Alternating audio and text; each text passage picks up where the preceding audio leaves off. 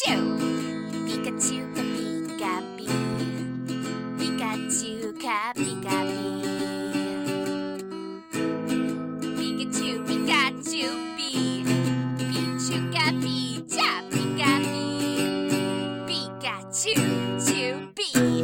Pikachu, Pikachu, Pika, Pikachu, Pikachu, Pee. Pika, Pika, Pichu, Kaka, Pika-Pee.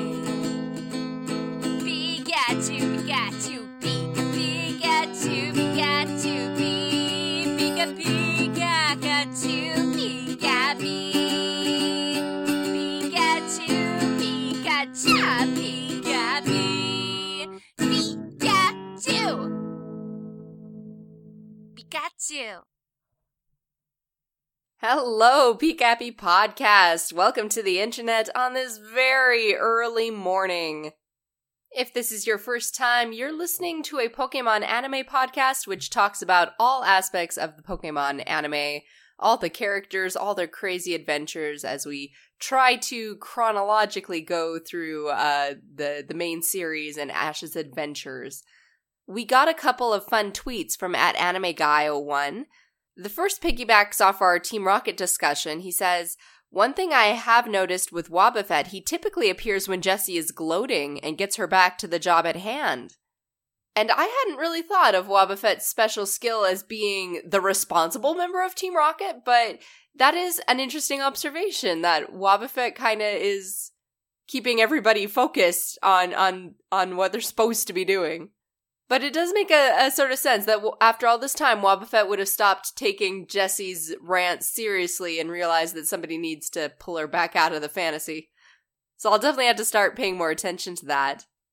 Anime Guy also commented on the Brawly gym battle episode with, "I've thought about it and Nurse Joy can be a bit too mean at times. She jumps to conclusions before being told what happened."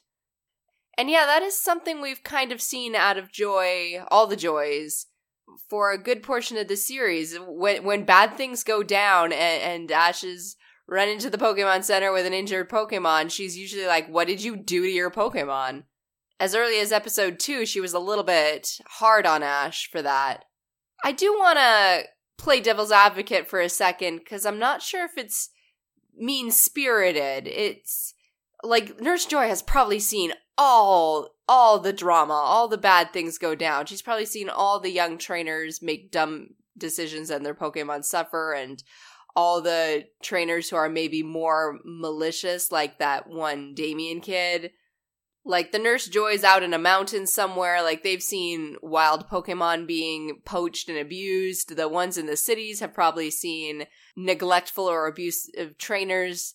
Like, it's definitely a flaw in her character that she jumps to conclusions, but there's probably a fair amount of times in her life where those conclusions haven't been wrong, and Nurse Joy is one of the few adults in a position to say something to the kids, either to lecture them or report them or whatever. So she definitely can be mean and jump to conclusions, and I'll never stop calling her out on it when it comes to my baby Ash, but I have been thinking that maybe that behavior is a little bit understandable given her position as basically working in a trauma center. In other news, if you're interested in some of the more technical aspects of the Pokemon anime, like when and where Pokemon Movie 20 is going to be distributed so that you can see it, and other fun and cool things, you should check out PokePress. They have a channel on YouTube, and Steven has a nice anime update video where he goes through some of the new locations that Pokemon Movie 20 will be distributed in theaters, and also info for distribution of the anime episodes themselves. There's good current info, trivia, and history regarding that aspect, and Steven also has many other videos where he talks with musicians and co-writers on such songs as The Power of One. Sometimes he goes to cons and gets videos from there and interviews with the various competitors in the TCG and VCG games. And sometimes he sits down to talk Pokemon music with me. So definitely check out PokePress on YouTube or at their blog page, pokepress.blogspot.com. I'll also have links to that in my blog page, and I'll give you that info at the end of the episode. Today's episode is a little different. We're not going through the main series. We're taking a side trip into Pokemon Chronicles, and we're going to cover the episode Oak Napped. If you're new to Pokemon Chronicles or have forgotten, what that is a spin-off of the Pokemon anime, known as Pocket Monster Side Stories, that aired on TV Tokyo, and the episodes eventually got compiled in the US under Pokemon Chronicles. Ash is hardly ever in there. Sometimes Pikachu shows up in the shorts, but usually Ash is a cameo at best. But it follows many of the traveling companions and people we've met in previous episodes and just what they get up to in the Pokemon world when, the crazy chosen one isn't crashing their town. Today's plot, we are catching up with the Palatown folks and an old friend of Ash's, an old rival. So let's get into that plot. We open up, Richie has shown up on Professor Oak's doorstep with his Pikachu, Sparky. Tracy answers the door, and while he doesn't know Richie, it seems Ash has talked about him before. So that's nice. Richie's decided to stop by to see the professor to get some Pokemon raising advice, but the professor's not here right now. He's actually doing some TV work on Seafoam Island, but Tracy's gonna try and hail him on the video phone. And when he does, he doesn't get the professor, but DJ Mary. Turns out the professor has vanished. So Tracy does what any good protege would do and treks to Seafoam Island to look for his mentor. And Richie does what any good Ash clone would do and gets involved in other people's business. It's kind of funny. Tracy's presence was actually requested by DJ Mary because they don't actually know why Oak went missing. So a full-scale investigation is going.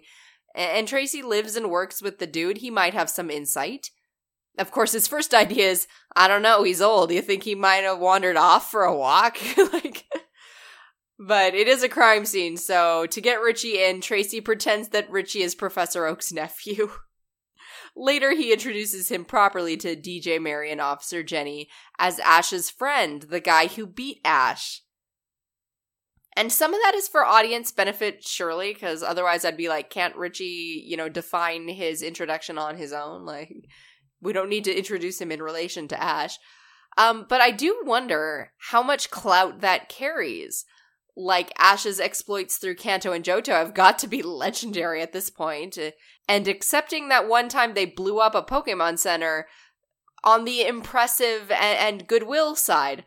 I'm sure if Jenny Googles that name in her police records, there's going to be a big old file on Ash Ketchum and all the times he saved towns or caught criminals. And DJ Mary works for a news and entertainment outlet. She's probably tapped into some of those news reports. And both of these women have met Ash personally. So if Tracy says, yeah, this is Ash's friend, in fact, he's even better, I almost believe that the two of them might be like, okay, you take charge, kid. We're fine. So, what happened? Well, Richie questions DJ Mary. She and the professor and the film crew started work early in the morning to prepare for a television program that would be broadcast live that evening. And during the lunch break, Mary and Professor Oak planned to go to the cafeteria for lunch. But while waiting for the elevator, a pair of scientists approached. Real funny looking. Suspiciously so, except remember, Kanto is kind of hurting for scientists that act remotely normal. But they asked to talk with the professor and said they had something rare that might interest him. So Oak hung back to chat a bit, and Mary took the elevator down to the cafeteria. But Professor Oak never showed up. That was the last she saw of him. She saved food for him and everything. Officer Jenny did a canvass of the building, but no one's seen scientists like the one Mary described, not even the two security guards. And they've been on duty since the morning and say no one entered or left dressed like that. So Richie does some more investigating. He, Tracy, Mary, and Jenny all go outside to get a different perspective. That front door is the only way in or out of the building. And I love Tracy. He's like, isn't that a fire hazard? Turns out there are some doors in the back, and you can exit from the roof, but the log reports show they haven't been opened all day, so it really is that one main door, the only one that could have been used. So, time to question the security guards. And it occurs to Richie, if Professor Oak was never seen leaving, nor two scientists, then there must have been a disguise involved. So he asks if anyone's made a large delivery today, like a box or a cart. That way, an unconscious Professor Oak could be smuggled out of the building. And as it turns out, there was a delivery made of a giant stuffed Nidoqueen for funniest Pokemon videos.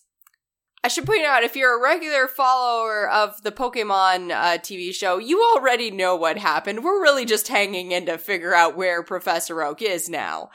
Because as the next scene shows, yes, it is a Team Rocket unit, Butch and Cassidy. Members of Team Rocket, rivals to Jessie and James, and pilferers of mottos. Or maybe it's the other way around, it's kind of hard to say. But yes, Butch pretended to be a delivery employee and snuck Cassidy inside the building in the giant stuffed Nidoqueen, and then they dressed up as scientists and pretended they had a rare egg from the Hoenn region, knocked Professor Oak out with gas, and did their evil version of the motto. And Professor Oak kind of has a moment like, oh my gosh, really? And then he faints. They stuffed him in the Nidoqueen and then easily smuggled him out of the building. So now they've got the professor bound and gagged in the back of a semi-truck, and they're making a getaway. But not if Richie has something to say about it. The security guard noticed that the truck the delivery workers drove had a Pidgeot on the side, so it's easy for Officer Jenny to set up a checkpoint so the truck doesn't leave. The only road out of town is the bridge, after all. This is an island.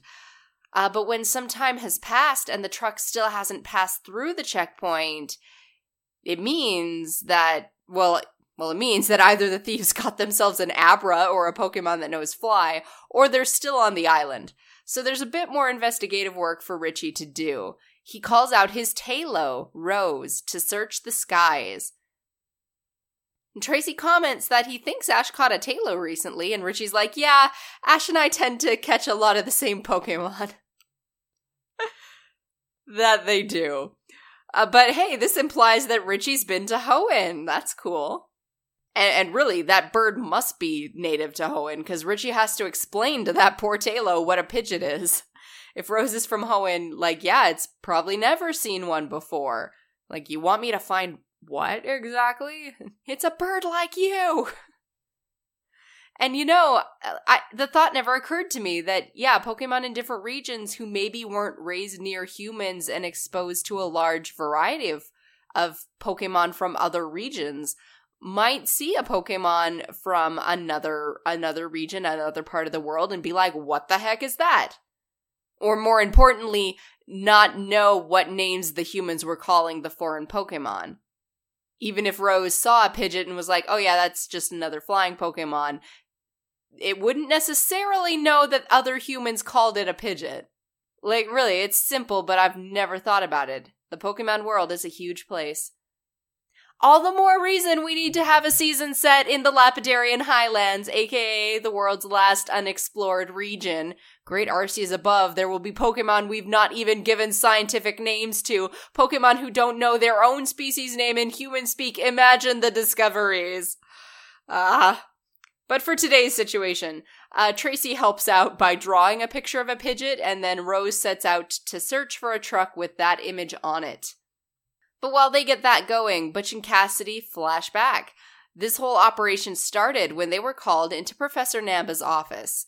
He's got a whole Pokemon acceleration project going, trying to figure out how to make Pokemon stronger, quicker, with less training. Since Team Rocket tends to steal a lot of Pokemon and sort of force them into servitude, they kind of can't train the normal way and build bonds with their Pokemon. They need other options. And it doesn't help that grunts are incompetent. Wow, Cassidy doesn't look like she passed 6th grade vocabulary. Or she's in some kind of Who's on First comedy sketch and didn't tell anyone else. I've reached an impasse. Congratulations, sir! Well, they've caught Professor Oak, so Butch and Cassidy drive the truck to a warehouse with a Skype connection to Professor Namba's lab. And we find that what Dr. Namba wants information on is the Pokerus virus. Yeah, weren't expecting that to show up in the anime, were you? So in the games, Pokerus is a mutualistic virus where the Pokemon is infected by microscopic organisms, but they don't do anything harmful. In fact, both the virus and infected Pokemon benefit, which is what makes it a mutualistic virus. When infected with Pokerus, your Pokemon get double the EVs from a battle. So once you get an infected Pokemon in your party, you kind of want to spread it to the rest of the team.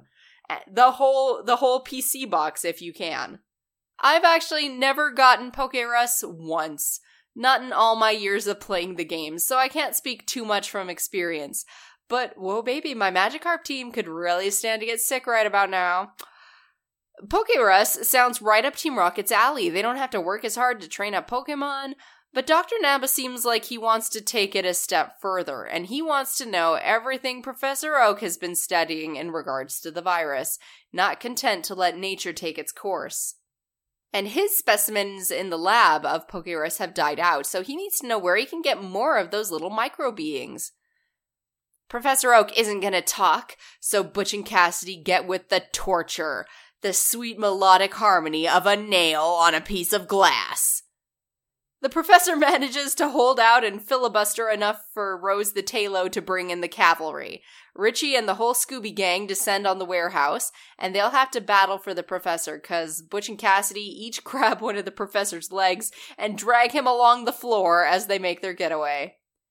He's an old man, he can't take much more of this. Richie better rescue him.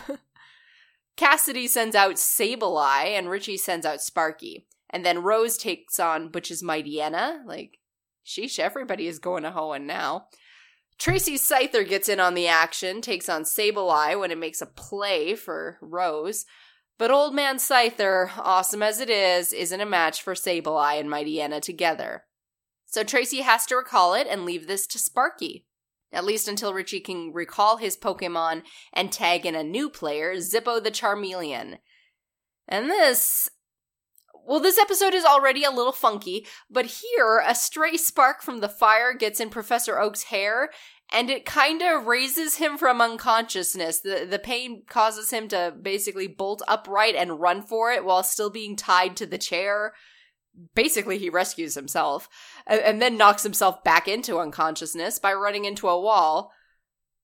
Don't think about it too hard, but now Butch and Cassidy are playing defense. That's what's important. And now Richie can shut this party down with Thunderbolts, Fire Spins, just a nice array of Pokemon attacks to defeat Team Rocket and send them blasting off. And, that blasting off has gotta be painful. Like, it sure looked like it when they went straight through the wall. But hey, you don't have to go to jail this way. Jessie and James have taken their knocks, but they've avoided more jail time than they have any right to. Like, one of these days, I'm expecting Officer Jenny to be like, hold up, Ash! How about we don't send them off like a torpedo this time? Let me arrest them properly and maybe catch the rest of Team Rocket. Though I'm not sure Ash and Pikachu can always help it. Like, when they're around, explosions just kind of happen. Well, they have rescued the professor just in time for the live broadcast of Pokemon Master Chef. He and DJ Mary teach us how to make food for Pokemon based on their types and the types of food that different kinds of Pokemon like.